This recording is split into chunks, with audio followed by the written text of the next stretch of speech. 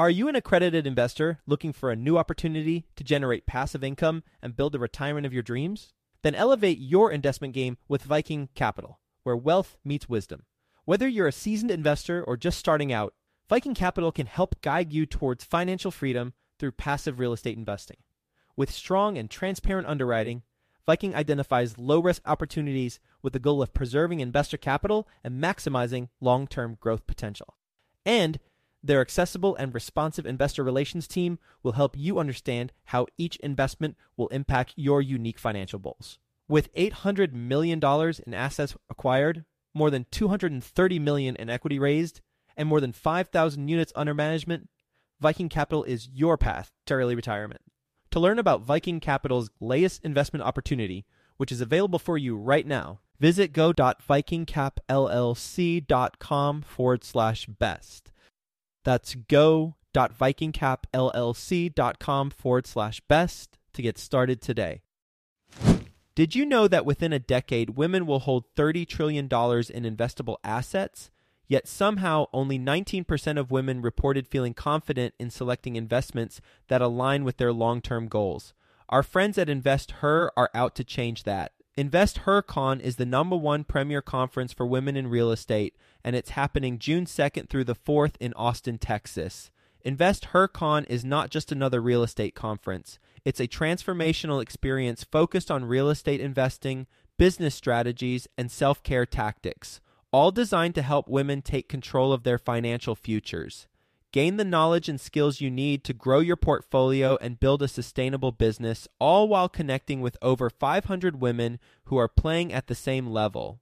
To learn more and to get your tickets, visit InvestHerCon.com today and use the code 100BESTEVER to get $100 off your ticket. That's InvestHer, H-E-R, con.com, promo code 100BESTEVER to get $100 off your ticket. Quick disclaimer, the views and opinions expressed in this podcast are provided for informational purposes only and should not be construed as an offer to buy or sell any securities or to make or consider any investment or course of action. For more information, go to bestevershow.com. Trust but verify. I went through problems before where I just trusted everything they said. I didn't double check anything until I was already $6,000 in debt with them. Welcome to the Best Ever Show, the world's longest running daily commercial real estate podcast. Our hosts interview commercial real estate experts every day to get you the best advice ever with none of the fluffy stuff. Best ever listeners, welcome to the Best Real Estate Investing Advice Ever Show. I'm Slocum Reed, and I'm here with Melanie Bedrovic. Melanie is a returning guest. She was also on episode 1351, titled From Bartender to Millionaire Real Estate Investor Entrepreneur. Her brand is The Wealthy Barmaid. She does all kinds of stuff outside of commercial real estate investing. Her portfolio does include 6 long-term buy and holds, 2 commercial properties, and an Airbnb. Melanie, can you tell us a little bit more about your background and what you're currently focused on? Sure. I started in the real estate game really young. I was 22 years old, and I had saved up all that money because I started working in the bar industry really young. My parents were immigrants. They opened a bar. So I started working at 12 in the kitchen, and then that progressed to bussing and hostessing, waitressing, bartending. I also lived in Toronto, and I bartended there for a while, even while I was still bartending at my parents' place. So I saved up a lot of money early, and I was able to buy my first house.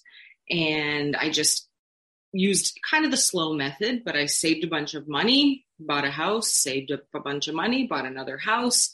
It gets harder and harder to do that and get mortgages, though, the more properties you get, because they don't love to see rental income on your T1 statement. They use 30% of your rental income, so it's not that helpful. But I've used, other types of financing that I've had to do, VTBs and things like that. Currently, as you said, I have 6 long-term buy and holds, which is my favorite strategy, and 2 commercial properties and an Airbnb, which are kind of the latest. 1 commercial property, 1 Airbnb, and another about 2 houses since I spoke on the show last time.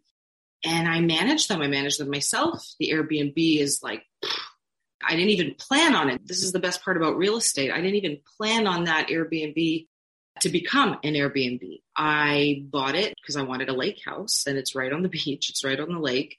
And for some reason, it was like, oh, let's try putting this up on Airbnb. And it was the most profitable thing I've ever experienced as of yet. That one Airbnb produces $150,000 a year. It's absurd. So that was really cool to come into that and live there for a little while, but now it's a full-time Airbnb, learning how successful and profitable it can be. And my goal, I guess, where I'm trying to do is consistently grow my portfolio. I need a retirement plan because I've been self-employed since, I don't know, I was doing little entrepreneurial things since I was 16 years old. So I'm not going to have a pension. I'm not banking on getting a job or banking on any type of pension. You know, they do what's that called, especially in the States, where you guys get 401ks and stuff like that. So I look at all these properties as cash flow, number one, but number two, they're going to help me in my golden years, and I'm trying to get as much as I can monthly and try to get it to the point that I have envisioned where I can do whatever I want, whenever I want, and travel whenever I want and have the money. And I love going out for dinners and things like that. So that's really my goal. And then I kind of technically retired in the last, 3-4 years. I don't have to work. I sold my bar business. That was last time on our show. I was still running that business at the time, but I sold the bar business and I still own the building. So now I have a tenant, but I'm relieved because I hated the bar industry. I had way too much time running and managing my parents' place and then my own place. I did it for 9 years. I did very well. I had a lot of cash flow, so it was great for buying more properties, but that is offloaded right now. And then I have a few other things because I just can't sit still. So on top of the properties and on top of managing it all myself and whatnot, I started a construction company last year. So Nice. I got that. And then I created and produced, and I'm still running a show, like a Las Vegas style show. It's called the Champagne Showgirls. I've always wanted to do something in the showbiz style area. And it's just a fantastic, very Las Vegas style, glitz and glam, whimsical kind of journey with aerial arts and all this kind of stuff. And that's been super fun. I'm really enjoying doing that. So that's kind of in a nutshell where I'm at and what has happened since the last time Joe and I spoke on this podcast. Awesome. Melanie, you said that long-term buy and hold is your favorite strategy. Don't tell my parents I don't have any pension or retirement plans either. I just have long-term buy and hold real estate as well, which has worked out pretty well the last few years. But I get where you're coming from there. Your 2 commercial properties, what kinds of properties are those? The first one is a 20,000 square foot property. The building itself is 5,000 square feet. It sits on 20,000 square feet of land. That I bought when I was 27 years old. That was in 2013. And I started my own restaurant bar in that building. It doesn't have anything upstairs, unfortunately, no other units with it. But I ran my bar out of there for 9 years, like I said. And then I just sold it in 2020, which was also hugely, like I had a horseshoe up my ass, excuse my language, because COVID hit and stuff. So my tenant was in trouble. But I helped as much as I could. And I did anything I could to help get him going, and he's never paid late on rent ever. It's been 2.5 years now. So that's that property in St. Catharines, the first one that you just asked me about. And the other commercial property? The other one is even more profitable because it also sits on 40,000 square feet. The building itself is 7,000 square feet, and it has a bar restaurant on the main floor and 4 units upstairs. So 2 1-bedrooms and 2 2-bedrooms. And it's just much higher rent for the main floor.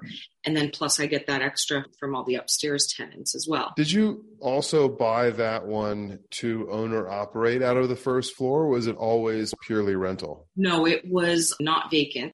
The bar was there when I purchased it.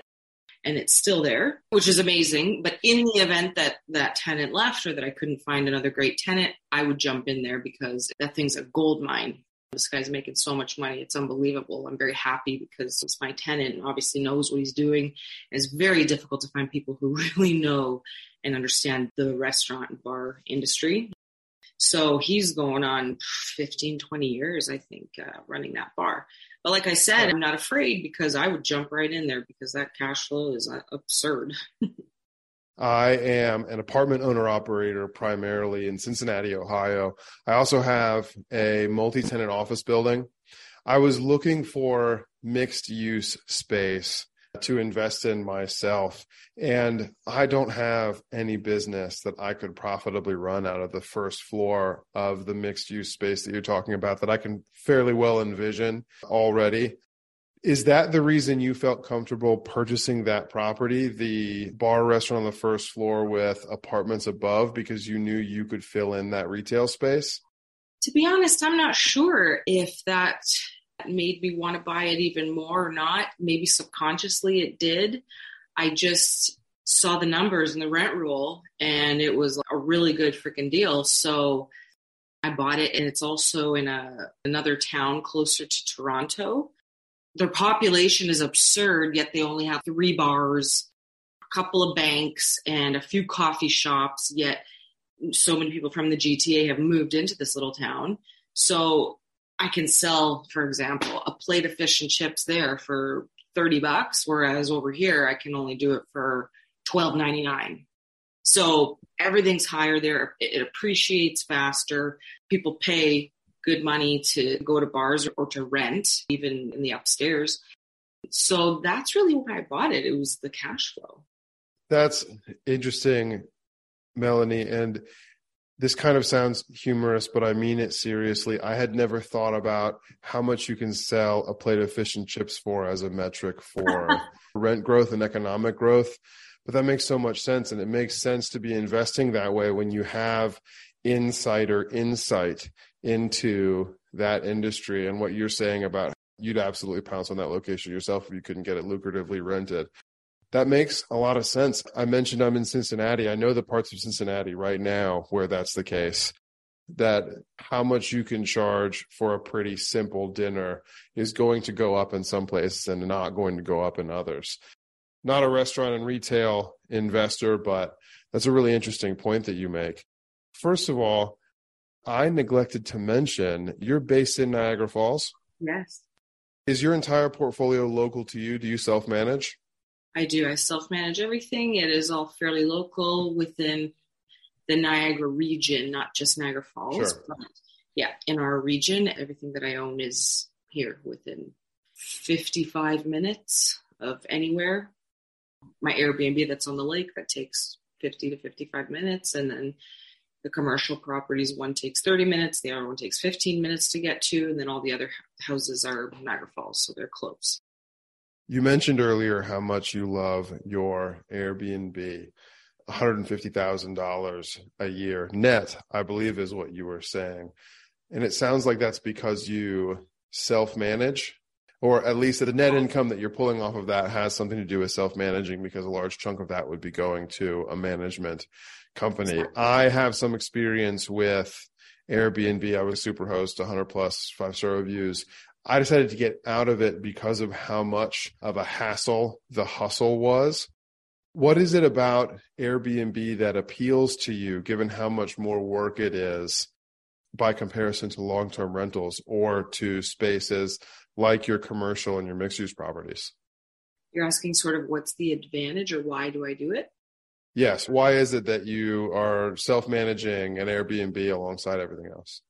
Well, because I guess you can call it, that's my job. I can't sit still and do nothing and just hire property managers for everything. I love to work. I love to hustle. I'm just hungry for more. And why I don't have anyone at the lake, because even though it's a lot of work, it's a lot of talking to people, a lot of making sure they're following all the rules and the garbage and keeping it up to shape and making sure that I'm keeping it clean, looking amazing. And I can send you guys some photos of it if it's relevant for the show. But it's the money. I love cash flow. And another reason is houses in that area, especially on the water, it's appreciating. It's unreal. It's gone up 30% every year since I bought it. When did you buy it? I bought it in 2020. It's gone up exponentially. So that's a big one. Tons of equity, tons of cash flow. And I have no problem dealing with people message me at 10 o'clock at night or 11 o'clock at night, or there's no batteries in the remote for the TV. I get in the car and I go. You got to fix anything or deal with any problems as they go. I always try to tell people have rental homes, maybe Airbnbs as well, whatever, but they treat it like a hobby. And it drives me nuts because you can't treat it as a hobby or it's going to pay you like a hobby.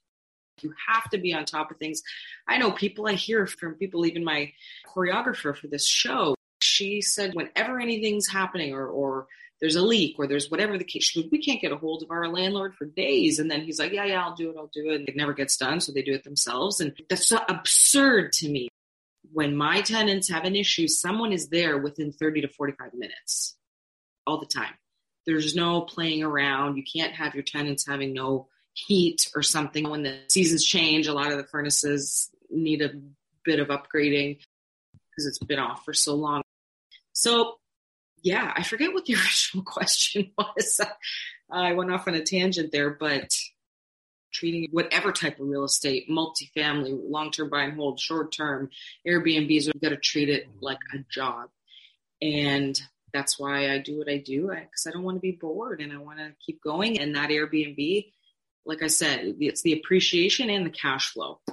Total win. So I don't mind any of the work that I have to do. We'll get back to the show, but first, some sponsors I'm confident you'll find value in learning more about. Are you a real estate investor looking to break into the multifamily investing space? Have you heard of MFIN Con happening in Charlotte, North Carolina, June 12th through the 14th? The Multifamily Investor Nation Convention is a place to learn from over 60 high-level apartment investors while networking with more than 700 additional investors. If that's not enough for you, A-Rod, Alex Rodriguez, 12-time Major League Baseball All-Star with over $700 million of commercial real estate assets, will be live and in person speaking at the event. Also speaking is the one and only Dr. Robert Cialdini, the godfather of influence and the award-winning author. I personally love his books. So be sure to secure your tickets to this live in-person event before they're gone. Go to mfincon.com for more details. Sponsorship opportunities are also available. Visit mfincon.com today. Use the promo code BESTEVER to get $200 off your tickets. That's mfincon.com. Everyone is looking for a recession-resilient investment. How can you try to prevent from losing money by picking the wrong fund and sponsor? Right now, you can get Reliant Real Estate Management's free guide, 10 Things to Consider in a Real Estate Investment Fund, by visiting besteverreliant.com. Answer questions like, is the organization's focus on you? And does the fund keep employees? Reliant Real Estate Management is ranked one of the top 20 largest self-storage operators in the country with $1 billion in self-storage assets. After completing 3 funds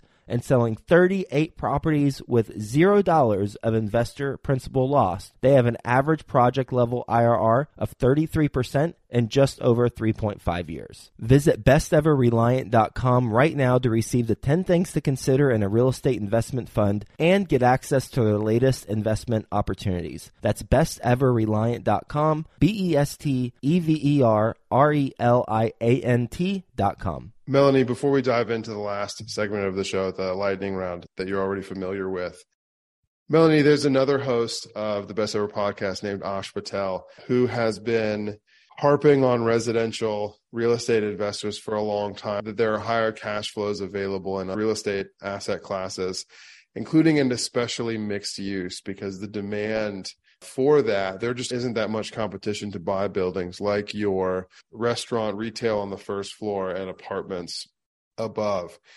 Ash, I hope you hear this when it airs. Can you give us a point of comparison about what your returns look like between your standard long-term rental, residential rentals, your commercial and mixed-use space, and then your Airbnb? Can you give us a point of comparison for your cash flows on those 3?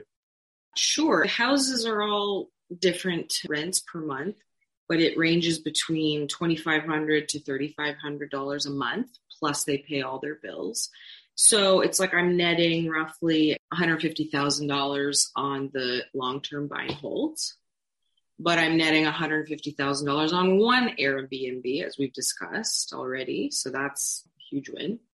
And then my 2 commercial properties, if you're looking for numbers, if that's where we're going with this, I'm netting about $60,000 on the one that does not have units above, and about $100,000 on the one that does have the units above. So in comparison, yes, long-term buy and holds are not as profitable as commercial properties, especially mixed use, like you said. And I've also noticed commercial property appreciates, especially here in Canada, much quicker than single family homes do. But I started in single family homes. I still love them. I get these families and wonderful tenants, and I treat my tenants beautifully, and they're long term, and they take care of my home and they add value to it. They don't even ask me to pay for certain things. One just redid the roof on a shed, completely painted and made a new beautiful balcony at the front deck and things like that. So the best part, it's diversifying your portfolio to see, I'm going to have, when I'm 60, 65, whatever, I'll have 10, 20, 30, 40, whatever it's going to be, long-term buy and holds. Everyone's always going to need a place to live. And the rental market is also gone up huge. You can barely get in anywhere right now to get in a rental. So that's like a sure thing for me, especially for retirement and cash flow, because there's just such high demand. You're going to always need people who are going to need to rent a home, who cannot afford to buy a home, who can never come up with the down payment. And that's a very realistic situation in today's day and age. I don't know how these kids now growing up are going to ever be able to afford it, because our prices have just gone through the roof. So that's why I love those long-term buy and holds. But then I also love the commercial because the net cash flow is through the roof and it appreciates a lot more. The only thing, like you said, that's a bit of a downfall is that the pool of buyers on your commercial property is a lot smaller than on residential. Not only that, but they're savvy investors for the most part. You don't just get people like home buyers. They don't know what the hell's going on, really. They're just signing these papers on their mortgage. All they care about is the interest rate, and that's kind of it. Whereas when you're dealing with commercial property, for the most part, they're a lot more savvy, so you can't gouge them. Your prices can't be ridiculous, and you got to show great numbers and great rent roll, all that kind of stuff. And then finally, the Airbnb, for the reasons I mentioned before, incredible cash flow and incredible appreciation. It's almost doubled since I purchased it 2 years ago. So I hope that answered your question. It does. And I hope Ash especially hears the part where your residential renters are improving the property while also keeping it clean and a great place to live. Melanie, I'm going to use general numbers here. Between your long-term rentals, your commercial and mixed-use property, and your Airbnb, they're all on a net return. They're all netting about the same for you, those three categories. Is that incorrect? Well, the long-term buy and holds are netting me about $144,000. The Airbnb, $150,000. The first commercial property, $60,000. And the commercial property with tenants above is $100,000. So if you combine the two commercial properties, you are within $10,000 of $150,000 a year income out of those three segments of your portfolio. Mm-hmm. Rank them in order of how much of your time it takes to run them. The Airbnb is definitely top notch. Then I'd have to say the commercial property with the tenants upstairs. I don't love 1-bedroom, 2-bedroom apartments because for the most part, people are transitional. So they're getting rid of divorce, or they just broke up with somebody. They need a place. They're going to school here, something like that. But I noticed they are very transitional. So you go through tenants a lot more. So that requires more tenant screenings and all that kind of stuff, signing contracts and then fixing the place up after the last person left. So there's a lot of work to be done with that. So the Airbnb takes up most of my time. The commercial property with tenants above would be next. And then my single family homes, I suppose, even though not much happens there, but the commercial property that does not have the units upstairs is the least, other than in the very beginning and me helping them out and us getting insured and liquor license transferred and all that kind of stuff we had to do. that's like the least amount of time I spend on that property. That makes a lot of sense. It's time for us to move into the lightning round. Melanie, are you ready? Okay, let's do it. What is the best ever book you recently read? Awaken the Giant Within by Tony Robbins. That's a great one. What is your best ever way to give back? I work with a lot of charities. You already know about my first best-selling book, The Wealthy Barmaid. I created another one. COVID was really good to me, by the way. During COVID, I wrote and published. I became another 2-time now international best-selling author. It's called The Most Awesome Money Book Ever. It's for children and youth, teaching them everything there is about financial literacy. And I've partnered up with a lot of not-for-profits in which I not only give seminars, speeches, workshops but I also donated all my books to them and my online programs. I made it animated so that it's really cool for kids so that they don't get bored. So that is how I've been giving back. And I'm still in talks with so many others. I'm already, through the current partners that I have that I'm dealing with, 3 million people, children and youth, are reading my books and using my programs in order to That's awesome. Yeah, it's really cool. In order to elevate the financial literacy, which I think is just such a huge problem I'm extremely passionate about. So I would say that I'm giving back. And I plan to work with a lot more NGOs, not-for-profits, charities along the way, down the line. Thus far in your real estate investing, Melanie, what is the biggest mistake you've made and the best ever lesson that resulted from it? I don't want to say that I haven't made any mistakes because I never really lost money on a deal.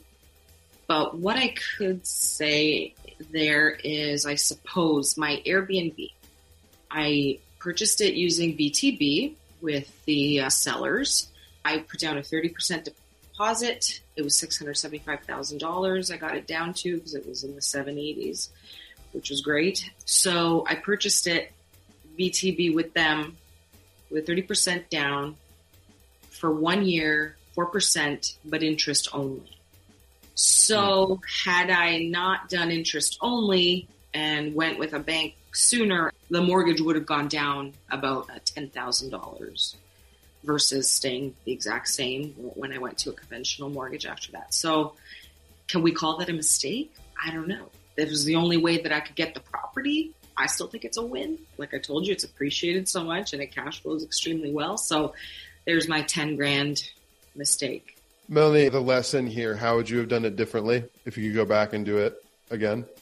I guess I would have tried harder to get a conventional mortgage, perhaps by getting a long-term tenant in there and having that in my files and in my paperwork when I went to the bank. Or I could have perhaps used co-signers. But it was a quick deal. It happened very quickly. And I was just, all right, 4%. Interest only. It's mine. I got it. I was still happy and proud that I pulled that deal off. But yeah, like I said, I could have used a co-signer or like a long-term renter and had a lease in place. I suppose that's how you could have avoided that. Melanie, what is your best ever advice? When it comes to real estate, not only knowing all the laws where you are, knowing all the things you can and cannot put in your leases, I would say my best advice would be trust but verify. I went through problems before where I just trusted everything they said. I didn't double check anything until I was already $6,000 in debt with them. Joe and I spoke about this on the previous show that I was on. So I would say definitely trust people, absolutely, but verify. And another one could be when people, if they don't pay their rent on the 1st, you need to be there on the 2nd with paperwork in their mailbox immediately. And unfortunately, I have some tenants right now that's happening. They've been late a solid 12 times in the last year and a half. But they've always luckily paid, but you've got to be on the ball because you'll lose time if you send them the paperwork on the 3rd, 4th, 5th, 6th, whatever. You lose time there on when you could actually take them to court in the event that they don't pay you. So that would be my 2 pieces of advice. I've seen people let it go and just like, oh, they'll pay. And then, they end up 5-6 months. That's never worked out for me either. Exactly. So getting out there immediately on the 2nd of the month and verifying, doing really, really stringent screening of tenants. Last question, Melanie, where can our listeners get in touch with you? I'm on social media. My handle is The Wealthy Barmaid on Facebook and on Instagram. It's The Wealthy Barmaid. My website, thewealthybarmaid.com. YouTube, same thing, The Wealthy Barmaid. Or melaniebadrovic.com, but it's a lot easier to spell for most people, thewealthybarmaid.com. Awesome. Those links are in the show notes. Melanie, thank you. Best ever listeners, thank you as well for tuning in. If you've gained value from this episode, please do subscribe to our show. Please also leave us a 5-star review and share this episode with a friend you know we can add value to through our conversation today. Thank you and have a best ever day. Thank you. You have a best ever day too.